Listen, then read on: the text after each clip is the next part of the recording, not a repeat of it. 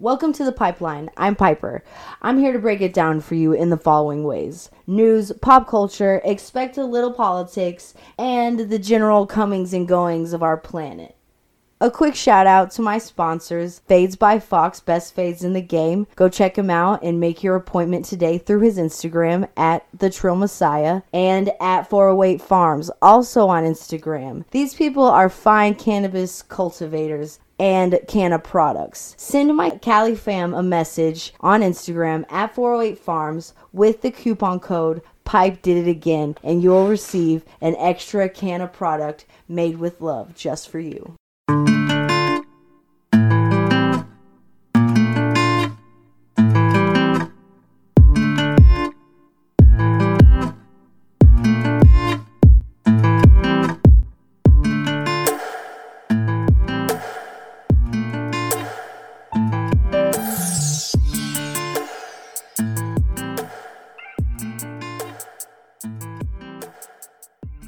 Hey, what's up, everybody? It's Piper from Pipeline with Cullen. Hey, how you doing?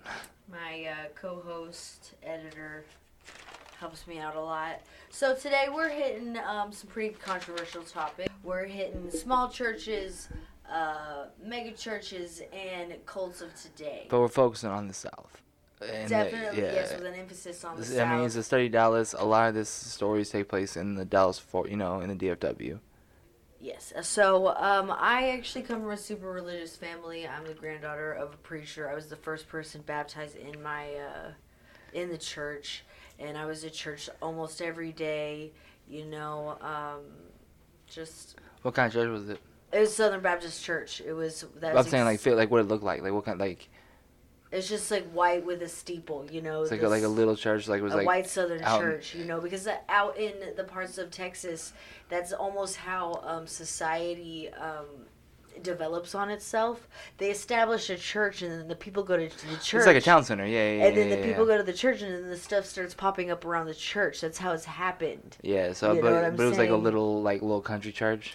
Yeah, and my grandfather was a preacher, and there was the whole Southern Baptist politics and whatnot.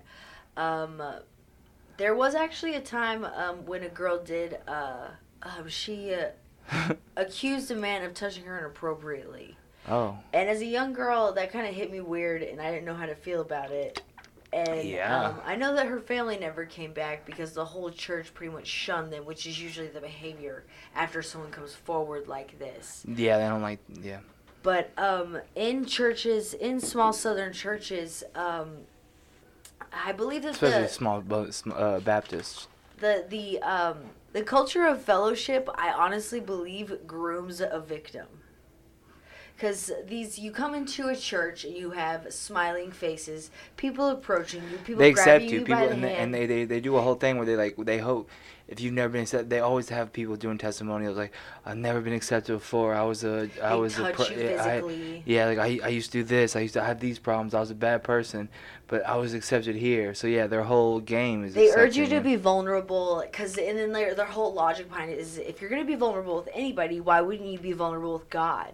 So it's almost like the culture of fellowshipping grooms people to be victims.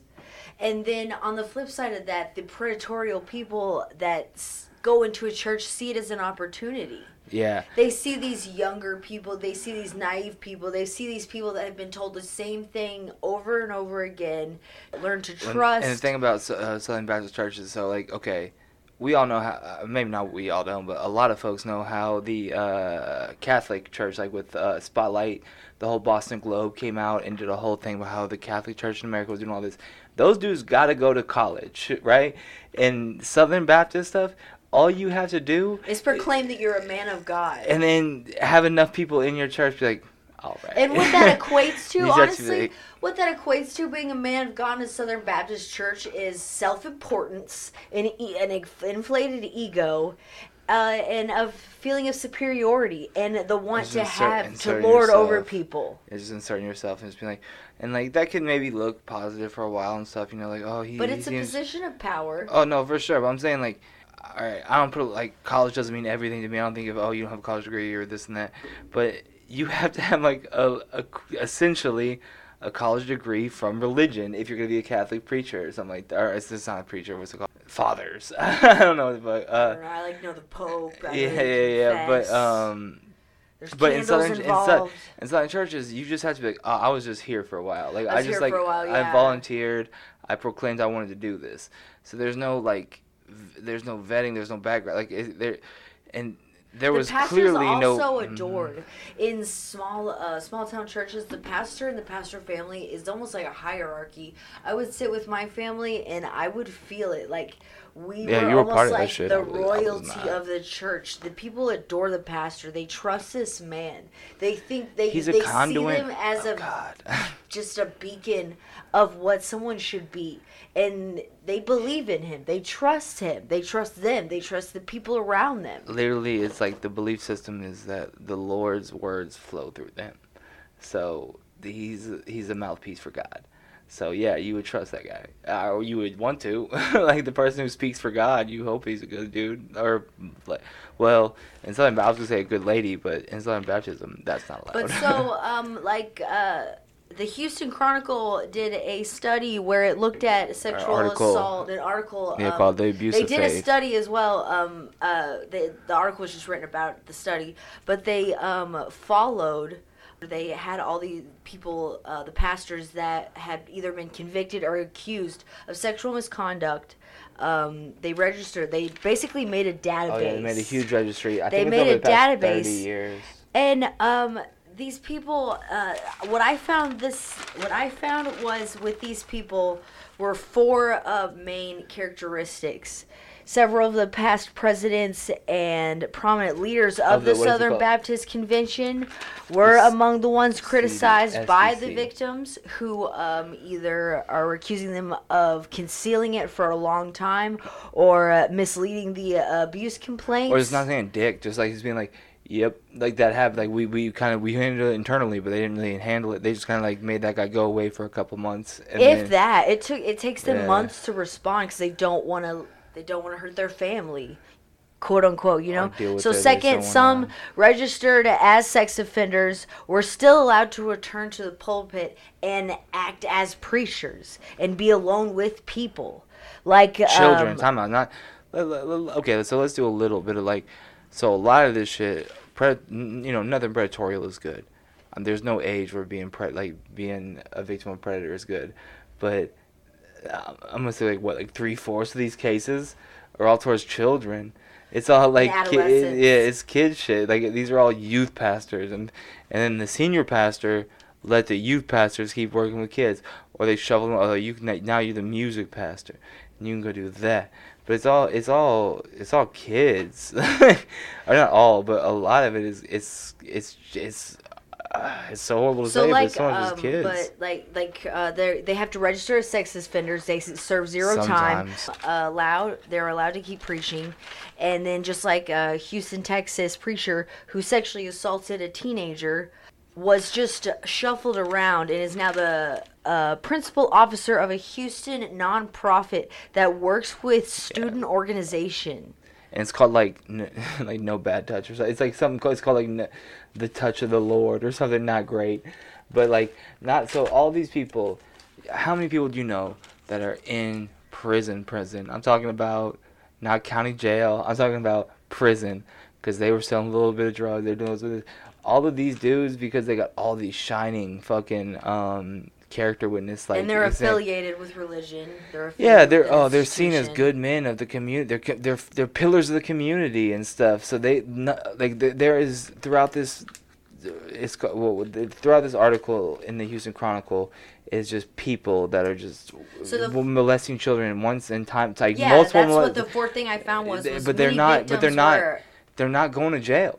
They're all on deferred adjudication. It's insane. So many of the victims were adolescents who were molested, sent explicit photos, texts, exposed to pornography, or photographed nude. or just raped Like by Skyped youth and stuff, pastors. Some victims were as old as 3 years old when they were molested or raped inside a pastor's study.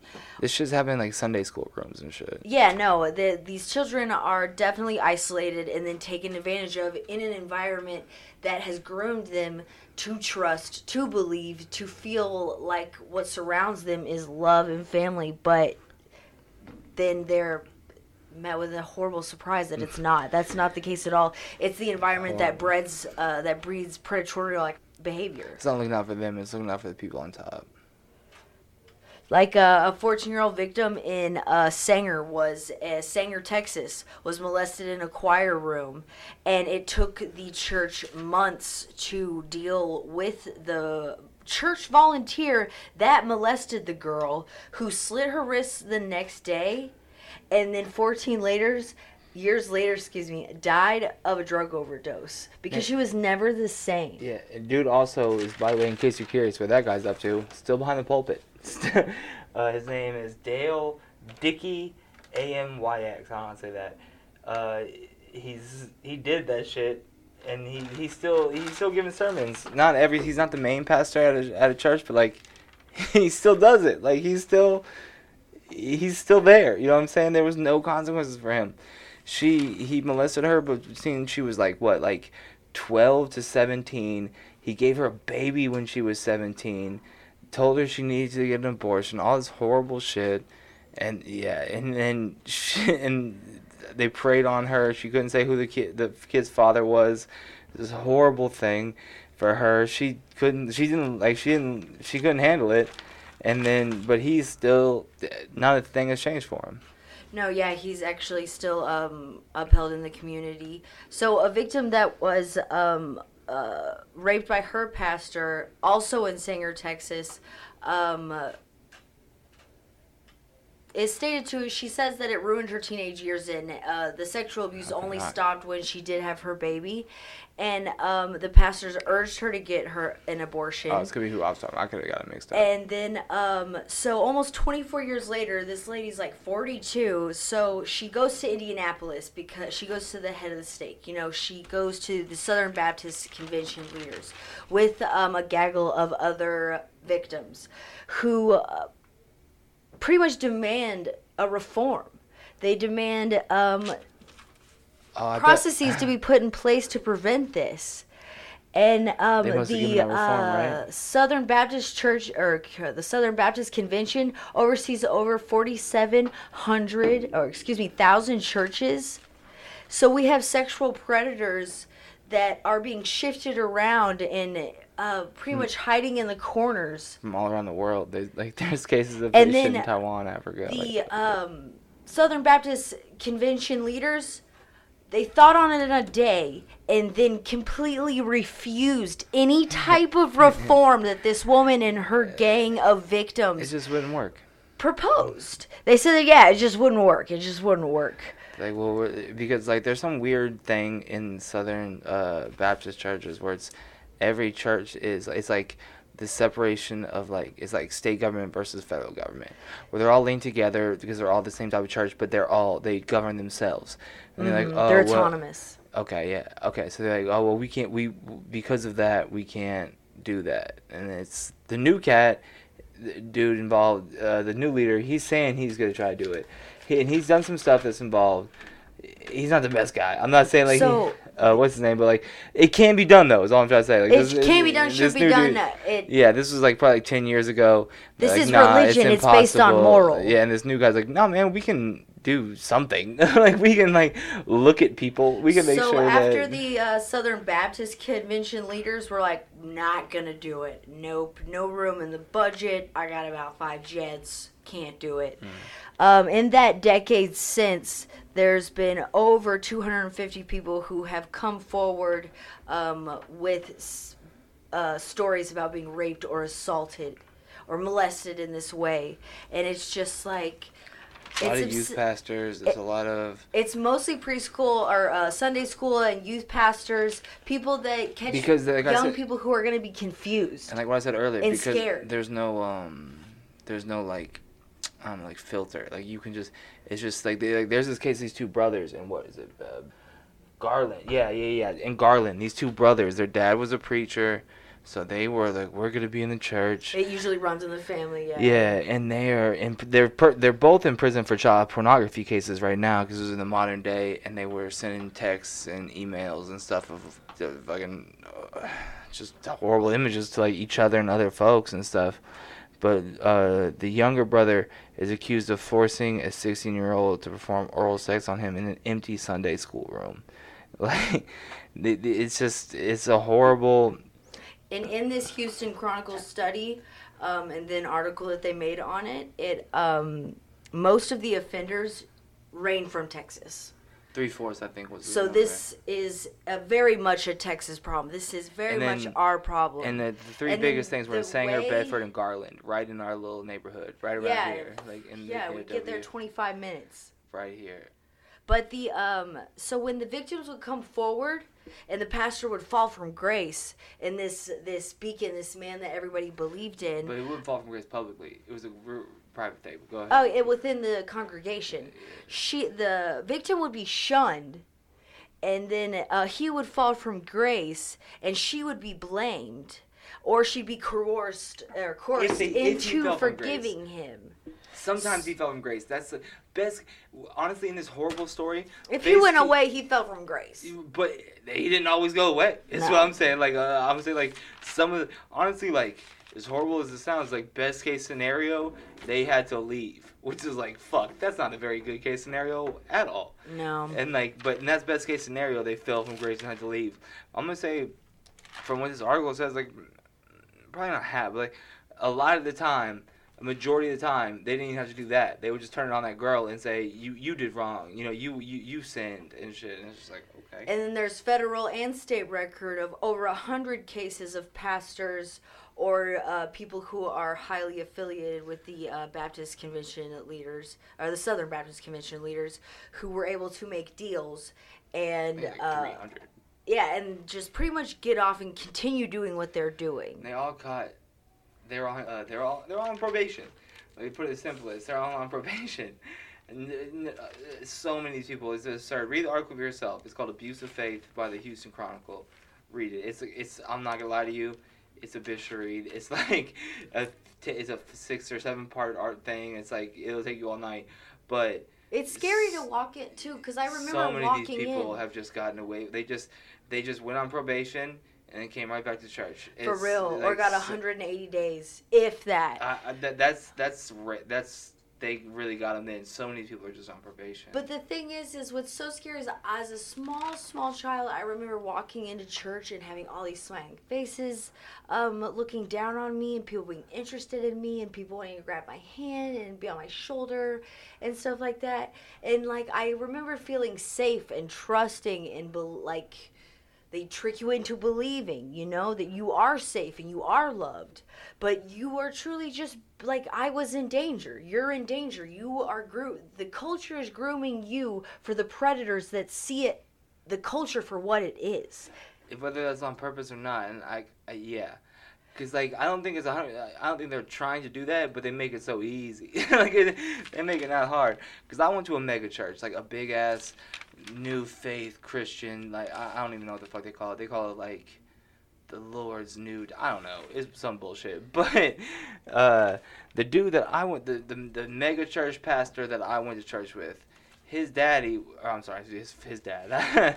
his dad was, the dude who's in so much as controversy is Ed Young, and then Edwin. My pastor's name was Ed Young, and the dude who's in, I think it's called First Baptist Church, or maybe Second Baptist Church. I'm not sure the numbers. The second. Yeah, Edwin Young of Houston. Dude has covered up 2 different huge cases. They refused to work with the government when they were asking things. They refused to, they wouldn't talk about it. The women would complain to them first. And then if the women say, well, we contacted the police, and the church stopped contacting them, and they would just not do anything. So his son, you know, me know nothing about that. My mom's not know anything about that. I think I actually went to church with you a couple times with this guy. Sure you did. Like, that dude sucked. We go way back. But, he like, dude, like his dad is all like real Southern Baptist, like, oh, you know, we're like dressed like that, acting all like that and stuff. And his dad was also they're both televangelists, but his dad was a big televangelist, right? So then there's this dude, this huge mega is in Fellowship Church FC. It's all there's like Yeah, five. that's what it was. There's 4 campuses in the North Texas area, and there's one in Miami. And dude is his son, and like that guy, there's no sex scandals at his school or at his at his church or anything like that. But right around the time that his dad was facing all these like things of old sexual morality and stuff, he leased private jets and stuff like for 3 years. He leased private jets and would go to Miami and New York and all these places. And he went to what? He went to New York. I'm sorry. He went to Miami. And the thing is with a massive church, there's just this, there's an added component of the culture the fellowship culture I was talking about with all of the people. So there's so much energy. Well, and there's so much energy, and because it's such a big church, there's such a big turnaround. It's like there's these people, there's like a lot of like, there's the church elders stay the same. And they're always there. And then, but then, because there's like there's like a million people that go to church across all these campuses, is always changing. Because people see, this is bullshit, man. And like this dude, like he's always asking for so much money. He always doing this and that. And over 3 years, he went to Miami. 416 days. He took 150 flights. And like, oh, no, I'm sorry. He took 416 flights in a private jet. He chartered that many goddamn flights in a private jet, and 150 of them were to Miami. Guess how much it takes to go to Miami from Dallas? $42,000. Why does the pastor need to go to Miami? Well, it probably has a lot to do with him buying a $1.1 million condo there. Oh, okay. That would, I imagine, help him out. And there's so many mega churches and all these people are just preying on people. Like T.D. Jakes is like a lovable. He spoke at Obama's, I think it was his first inauguration. People love T.D. Jakes. Dude is worth $149 million. T.D. Jakes is like, and there's all that shit about, you don't be a rich Christian, give it up, this and that. I remember my mom was on unemployment, she was tithing 10% of her government checks to the church, and then whatever cash we had too. Because the church would every say, Sunday, hey, if your money ain't right, give to the church. Yeah, and it'll get right. If your money ain't right, give to the church. Yeah, and it'll get right. Exactly. Oh, there was a whole series. I mean, this is kind of off on tangent, but there was a whole series about cantaloupes where he's like, he didn't want to say money ever, but he would say like some cantaloupes, give 10% of them cantaloupes. It didn't make any sense to me as a kid, but I was like, oh, this dude's like a hustler later. But and then there's so many. Okay, so you know that dude Joel Osteen. You know what he looks like. Like he's like that skinny white dude. The poster boy for this. Like the modern day televangelist. Yeah. So like I remember when Houston flooded and like. Oh yeah, and he was like, not they're my like, churches. Can you please open the church doors? Because like we need a place to not die. And he was like. And the mattress stores were like, you could sleep on our beds. Yeah, like as people were like, oh, there's like some dead. All right, I guess we can do it and stuff. Dude's worth $40 million, and also too, their argument was like, well, we don't want like ruffians in here messing up our church, and they're like, really? He's like, never mind, y'all, we open the doors real quick. He truly did, but like the thing is, no, he had to get shamed into it. The biggest thing that separates the small church from the big church is the crowd.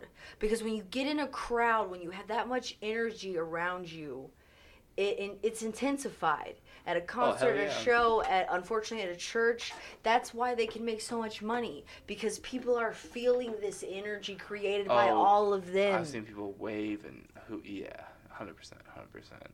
Cry and fall and just feel as though their whole life has been like leading up to this moment just because they're in a room with 500 people. Well, they also have the money then to make it like a concert. It's like it's like a show. It's a show. It's those lights. So and they don't just play Christian songs. They'll find a song like earlier I was talking about that thing where he was like, y'all gotta give us all your money, and so they play money, You know that song? Oh yeah. But I think it's David Bowie. That song's huge. That song goes. Everyone, that was great. Everyone's like, hell yeah, they play in that song. And then like they would play a non-Christian traditional song, and then they play faith music and then gospel music, and they go back to like a pop song that could be like kind of tied into Christianity a little bit, and like, but they had like because they have to get that young demographic, that young family. They set up a fucking Coachella. It was a goddamn huge stage and light show, like a real like a festival or something. That was their whole thing. Because at some point you're selling something.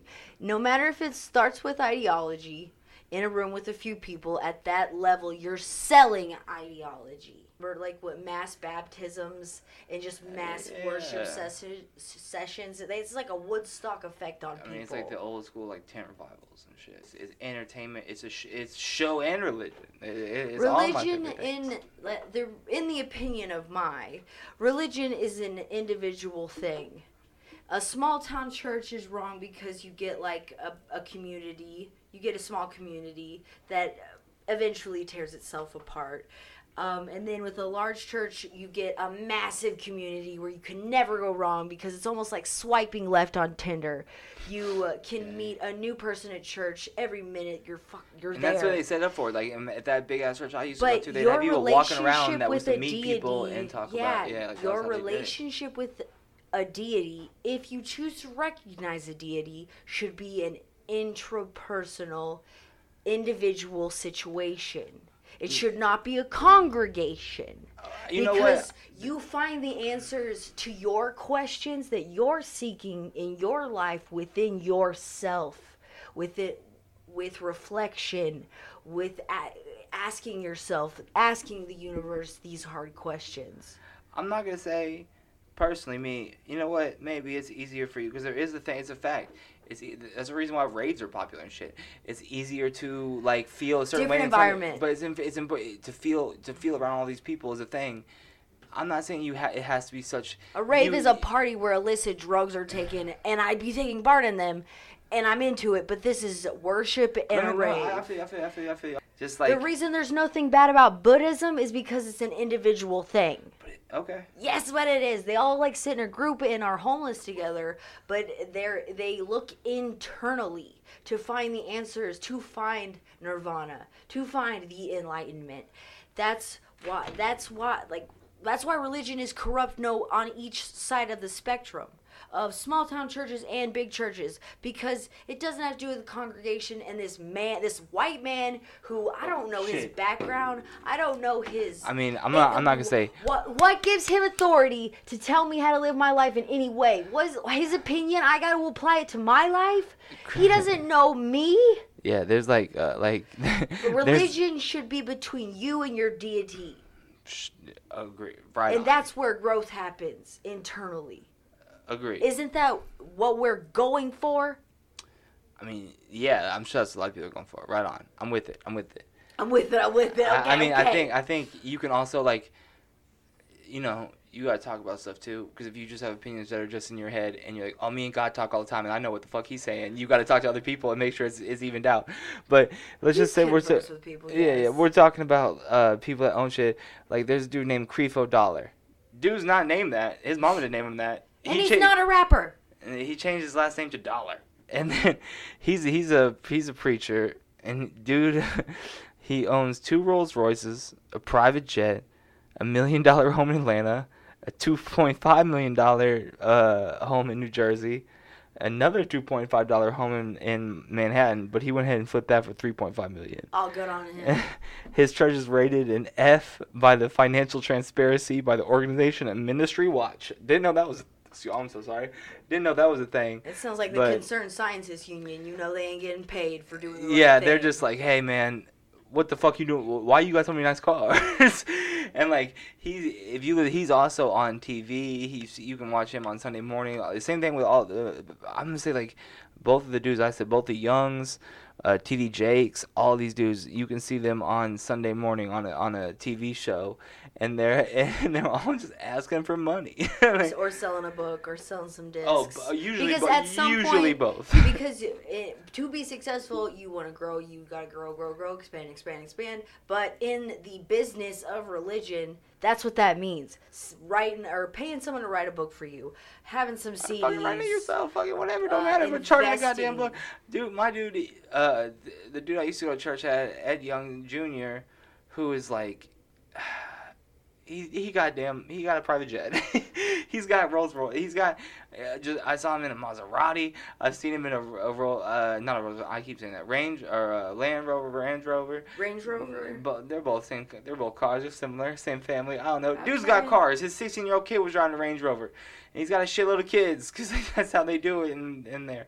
But they had a bookshop where people were very heavily encouraged to go buy a coffee, which was Starbucks priced, and then also grab some books and DVDs. Oh my God, that coffee shop that we live right next to that we just have zero access to on Sundays because of the church next door to it. Yeah.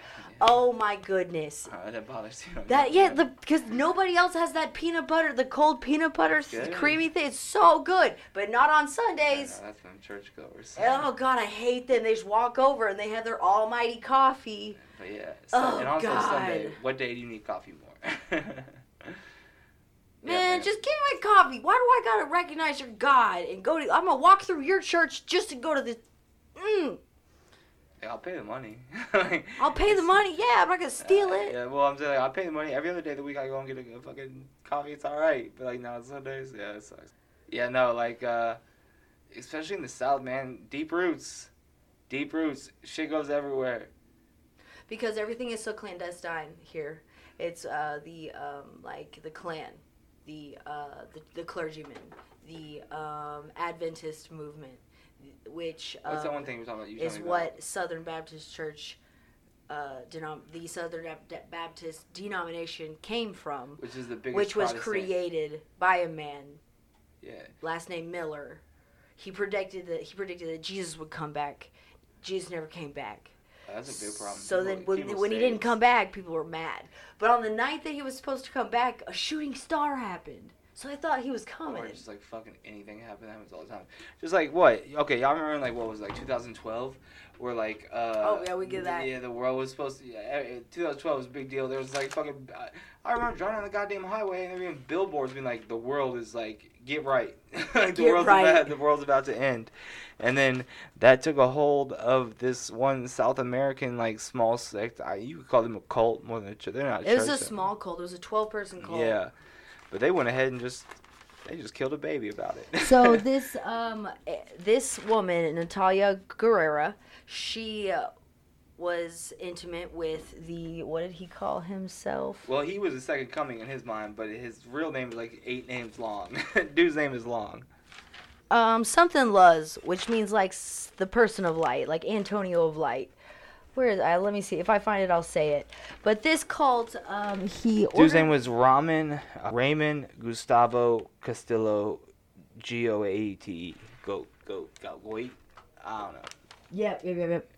And so this cult, which the name hasn't really surfaced for it, but they were notorious for taking the drug ayahuasca, which is pretty much, I would say, a potion, super drug. It's got DMT is an active thing. If you fuck with Joe Rogan, DMT is super trendy these days. DMT, that's the. It's an antidepressant mixed with hallucinogenic. When you die and you see the light at the end of the tunnel, it's the DMT in your brain getting released. DMT is a super fucking. It's really in the zeitgeist right now, but it's also a ancient potion in Peru that they used to drink with roots. The leader called himself Antares de la Luz, which was Antares from the light.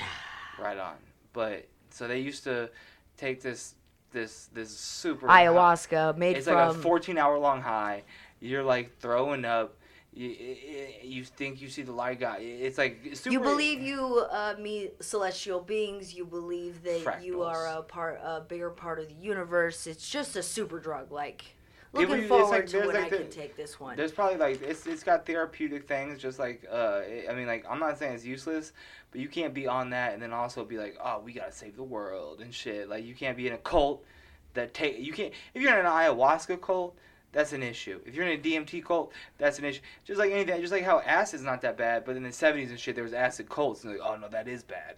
But like, they just fucked around into the they were trying to save the world. It would give them deep insight. It would give them spiritual revelations regarding their purpose. Super spiritual. But obviously, like with acid, like you take it one off, you're okay. Your brain's not jelly or something. But these people would take it constantly. It's not like smoking or drinking or something. Or even not even drinking, just smoking or something. Like, anytime you're on like this is a super mind-altering drug. You can't just live off it. People who use it on a regular basis experience prolonged periods of extreme distress. So things that look like schizophrenia. So you're up and you're down, and you're euphoric, and then you're depressed, and you feel as though you're not within yourself anymore. So Natalia Guerrera has this baby and is instructed to kill the baby by the cult leader because... It's his baby too, though. It is his baby.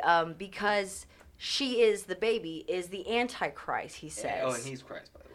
Yes, so a month before the projected end of the world in 2012, in November, a small group of the cult gathered in a secret ritual house in Chile, where the newborn baby was stripped, gagged, and then tied to a board and burned alive.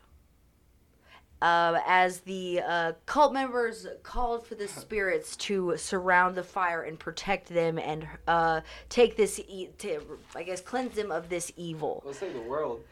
So then in April 2013, when the world didn't end, oh, geez, 4 people were arrested for this infanticide. Natalia Guerrera, she manages to escape, and she escapes for 2 years. She like post bail and shit, and then jumps bail. The cult leader is also, he manages to escape, but he only escapes for 1 month. And as he is cornered in another part of Chile, he commits suicide when he's cornered by the Chilean FBI. So she lived with a partner, and I believe they sold drugs for their main income. And the local Chilean police started, why they didn't leave Chile, I'm unsure. I feel like my first move after that would be leave the country. Oh, girl, this is South America. She also didn't stop having cult meetings. She would, when they were surveillancing her 4 to 5 people would come in there. Apartment, because they believed that her partner was a drug dealer. They recognized that she would have small group meetings 2 to 3 times a week, carrying on the cult. This also wasn't an apartment, y'all. This was like man, y'all should see the pictures. The house was nice. Oh, it was. I thought it was an apartment. I guess in my head I envisioned like an No. apartment. It was through like the curtains and stuff. I would say it was an estate more than a house. Like it was lovely. So, and then, as always with cults, they're always made up of the most intelligent people. This cult was made up of business professionals, a veterinarian, a filmmaker, just rando people that you like, people who weren't at rock bottom, obviously, but chose this life for whatever reason. Dude must have been charismatic. You know what I'm saying? Like, that's the thing about cults. Same thing about the thing we were talking about earlier. And ayahuasca, I mean, that's probably a hell of a drug. It's a hell of a drug. And, like, yeah, that's the thing, man. Like, you mix a charismatic person and someone's already kind of loosey-goosey, and like, let's get higher than you could ever imagine. You can see the world and stuff. Like, let me show you the world Aladdin style. This is Superman drug. Yeah, and then you're like, it goes for like $1,200. In America, there is cheap. That drug goes so hard it made Miley Cyrus like rethink her life. For real. Really? She started turning good after she did ayahuasca. Did she do ayahuasca or did she do DMT? It was ayahuasca because she also wrote her 12-hour experience about it, and I read it. Then it wasn't DMT. All right. Okay. Ayahuasca is like a 14-hour experience where you like shit on yourself, and it's like super spiritual. And DMT, that's a lot what her stuff was. And DMT is a thing where you smoke it and it's real quick. No, I think you drink this, and she definitely drank it. Oh, she drank it. Then, yes. No, I know, because I read it. Yeah, I feel and then she started being nice. She was, like, tame after. Is that when she's like, rap music's okay again? Because at first she was like, No, she was like making out with Victoria's Secret models, and then ayahuasca, and now she's after like. She was making Juicy J songs, and then being like, before. Okay, well then afterwards she's like, rap is bad. I think it's not real music. I hate her for that. So I don't like. I'll never forgive her. Fair enough. I mean, that's your prerogative. I mean, Juicy J has an Oscar. Does she? No. Answer me that. No, she does not. She's got a Nick Teen's Choice Award, and Juicy J. Prestigious. Juicy J's got a goddamn Oscar. It's hard out here to be a pimp. You know what I'm saying? Southern rap is an important thing to me, in case any of the listeners were wondering. But yeah, no, like this fucking crazy ass cult. It's just another thing, man. Like faith. Especially, this is to me, it's just a faith, because this happened. Their little cult was together for a couple years, and there was a big thing. Oh, the world's getting in 2012, and they goddamn killed a baby about it, and like that's it. I think it was super, like it was sped up by I think it's interesting she can still like find a man after she's like, I killed a baby. Yeah, okay. So I mean, excuse my sex. She doesn't look bad. She kind of she doesn't. She kind of looks like you ever seen what's that Victoria? Damn, Modern Family. She looks like an old girl off Modern Family. She's pretty attractive. Yeah, she really is. Doesn't look bad at all. She really is. But she did go ahead and just kill her child. So she did do that one. That's like a little snafu there. I'd say it's a bit, yeah. And then it was like also like I'm on the run for fucking from 2012 5 years and shit. It's rough, but like yeah, man, that's just the thing. Like faith can do things to you that you would never think that it would. You know what I'm saying? And especially if you're just like add gasoline to the fire. I feel like drugs. If people, especially with this lady, because then when she was apprehended, she blamed her actions on. She blamed everybody but herself. But she's like, blame me. Didn't do that shit. But it's almost as if like her vibe was that she was in her right mind. People want to check out of life. People want to check out of life, and they want to believe in something.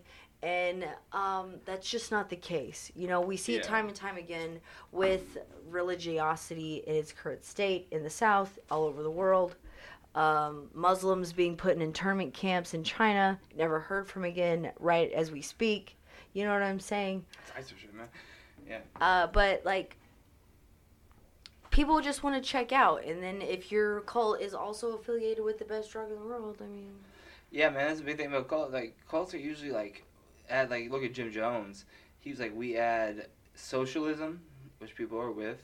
He would help a lot of people out in the community. He'd pay their bills. Oh, sorry. He would help, communities and stuff, especially poor people of color and stuff. Help them out in the community. And then he'd also be like, and also, that judgment shit, we don't fuck with it. Mm-hmm. And then also this and then, like, they just keep adding stuff until people follow it. And because it isn't a thing that's been established for years and years and years, like, for generations, then people don't know how to handle it, and they fall apart and stuff, and like... People also love a new wave faith. They flock to it. Yeah, like, 'cause that's exactly what the fuck... So, old dude that we were talking about earlier, Ed Young Sr., his dude's been doing fucking sermons since, like, the late 70s, early 80s and stuff. And then his kid came in the mix and was like, oh, but I'm doing them all cool. And then, like, we felt like my family fell for it, you know what I'm saying? Like, we were like, oh, it's not just... It's like a new wave faith. For Southern religious families, the mega church, the non-denominational concept, the music, the live band it made it edgy again, Yeah, it made it accessible. It made all types of shit. Yeah. It attracted young, affluent white families. It did many affluent people. So many cowboys. So many people. Man, yeah. So we had this last cult to talk about, Nexium. It was based out of Albany, California. Not California, New York, excuse me. Ran by Keith Rainier. Born August 26, 1960. He was born to a dance instructor and then a teacher who would always tell him that he was something special, super intelligent, super gifted. And then he internalized that during his pubescent years, and it came out seeing himself as almost a messiah. He went to a Waldorf school, which is a school that is aims at raising pupils, not students, intellectuals, artists, stuff like that. But then when he went to public school, he started to he really started to kind of, I guess, stretch his manipulative wings. he coerced a young girl into telling some details about herself that she necessarily wouldn't have said. And then he would hold it above her, and he said, "What does it feel like to have a little bottle of poison above your head?" And which I is could just Scientology, tip it, which is like a which I could different just tip, album cults. and I control. And he would call her, and he would just be saying, "Little bottle, little bottle, little bottle." So this cult leader was obviously honing his skills to be a master manipulator. He even would say that when women would be intimate with him, they reported seeing a blue bright light, because having sex with him was having sex with the Almighty. Being smarter than everybody, having his air of superiority. Definitely thinking you're smarter, yes, too. Exactly. He started a couple pyramid schemes that failed quickly because they were seen for exactly what they were. But then this was like the late 80s. In the 80s, 90s. yes. And then in 1988, he began a relationship with two 13-year-old girls, one of which committed suicide after. Then he starts some pyramid scheme companies, and he meets a nurse named Nancy Salman, who is a Scientologist and a licensed hypnotist. And also, all these pyramid schemes are named like money making interpersonal. Like they just have so dipshit names. They're like making money big time worldwide. Like they're not good. Rainier was fascinated with Scientology and how to control people. Because Ron H. Hubbard did it. Like he, fucking this dude, the Scientology leader, like he did that shit. He figured it out.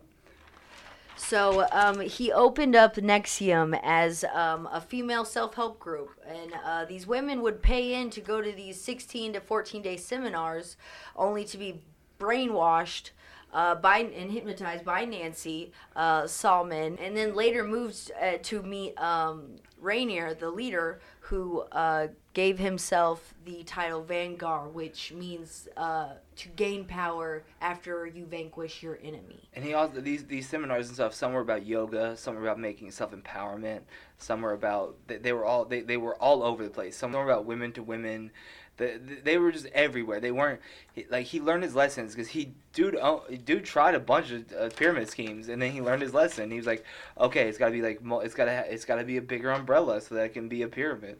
Family members of these women would say that they'd come back convinced of weird things after these self-help seminars in Alaska, and then a lot of them, if they did escape, would kill themselves. They were starved. They were extremely exposed to obey. They were made to fight each other to obey. Yeah, and they were starved too because like that's how he liked it. Like it was fucked up. Like that was like definitely a way to like control people.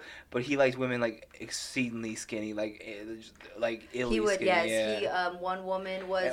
I don't know if we should mention for this. over a year. All these women, a lot of these women, when they got to a certain, because there was levels to it, just like he ran a cult like a pyramid scheme. So imagine you're buying Herbalife, and then you end up in a damn sex cult. Like it's crazy. And dude was like, he would just all these crazy demands, but they would also he had all these because he did occur because it was also money making. It wasn't just he was making money and stuff. So he had all these properties all over the world. Like he wasn't some just dude in his basement. He was. And he made work off his sex slaves. Who at a certain point would be in a ceremony branded with his initials. And they would branded like a cat. They were branded. A sisterhood called the Vow, and they also took a vow of silence. And they were his sex slaves. This was like the height. This was like the tip. So if you're looking at a pyramid scheme, this would be like the tippy top. Like this is which is fucked up. This is what you strives for. I don't feel like the people at the bottom didn't know that.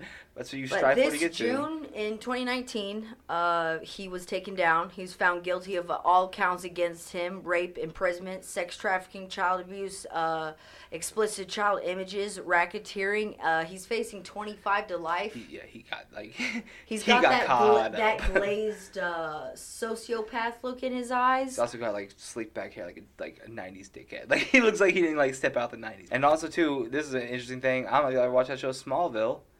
I did not. But old girl named Allison Mack, I don't know who she played on the show. Blonde girl, kind of Yep. mousy little. She's an actress. She was like, yeah, an actress. She was like one of the main orchestrators in this shit. Because he was also a part of his teaching women how to, yoga. We're gonna teach you to do self empowerment. We're also teaching you how to be. They really try to follow the Scientology model. Cause there's a lot of actors and actresses in Scientology, and they got her because she was like a young successful actress. And they were like, well, we'll teach you how to act, and we can teach you, like, we can get you roots in the acting game. I do want to close with this message, this new phenomenon that I'm seeing that has to do with small churches, big churches, and these cults of victim blaming. It's completely it's deplorable. It's a deplorable thing to do. It's insensitive and it's void of any compassion. The popular argument is, when are these false accusers going to have their day in court or their day in trial? They do. They definitely do. Right off the bat, falsifying a police report warrants at least 6 months in prison, accompanied with fines. So they do it, but you aren't seeing this part of it because it's not sexy. It's not it's not the interesting part. And then after, if a man if someone is found guilty of falsely accusing, the man whose reputation was ruined, he could file charges of damages, of libel, of emotional trauma, of him and his family. Like, justice is served either way. But victim blaming is becoming part of our culture, and it's so accepted. And in a country where it's legal to orally rape your wife in certain parts in Alabama, yeah, we don't need to add to this toxic culture at all. Yeah, especially because there's parts all over the fucking people all the time. Well, what about if a man says something and then he gets his career ruined? What do you? A man gets his career ruined? No, first off, no, the fuck he does not. You gotta do everything wrong to get your career ruined. You had a hard couple months. Yeah, and then people too are like, well, what if does a woman? I just want to see women. What is it? The percentage of women that falsely accuse is something like under 5%, and the percentage of men that commit sexual assault that get away with it is above 50. It's like 100. It's so fucking high. It's like that's nothing. It doesn't mean so... anything. It's wrong. It doesn't mean anything. The attitude... Your opinion is incorrect. Like maybe the way the media frames it, because the media is run by fucking strong, powerful men. That's how it's run. Like, oh, who could have, what happens if this happened? No, it's bad. Women are frequently the victims, and men always get away with it. When women come forward, they're almost faced with an aggravated suspicion from the public. And this dehumanizes the woman. This lessens the crime of rape or molestation. This lessens her trauma. This hostile environment pushes her into the secondary, to a stage of being, it's called secondary victimization, which is almost worse than the assault itself. Because even though they're trying to hold someone accountable in court for sexually assaulting them, they are asked every detail, how they were touched, they have to relive it every day. They have to keep it fresh in their mind every moment. They've lived with it for years. Blamed again and again and again. Well, what did you do? What happened with you? Why did you make this happen? I was like, no. And this attitude is indicative of the sexist opinions held by men still entertaining their perceived male superiority over women. This attitude of intense suspicion to all accusers, to all women that come forward, relays the message that that a man's reputation is worth more than the trauma the accuser has to face every day. And that's wrong. That's backwards. I guess harbor your own opinions. I always am an advocate for that. Think for yourself. Have your own thoughts. But we should respect the women that come forward, because so many don't. So many don't. We should respect them. We should give them their due process. And we should not cause more trauma. We should not abuse someone who's already been abused, someone who's already going through trauma. I think the culture that the attitude that we're injecting into the culture of victim blaming is toxic and completely our fault as a populace. After all the things we talked about today, where victims are second class, like everyone else is considered more important than the victim. That everyone else can come above and right. Like The victims are the smallest part of the problem, and all the shit we're saying. But in all seriousness, is a big that's by far the biggest part of the problem. Women have the right to justice. Women have the right to their body. Women have the right to own reproductive rights. Hey. Women have the right to affordable birth control and comprehensive sexual education. My life is not going to be predicated by my ovulation cycle, and neither should yours. Our government does not say when I have a child. That's all the time we have today for this edition of The Pipeline. I'm your host, Piper. And until next time, remember to live presently and be at peace.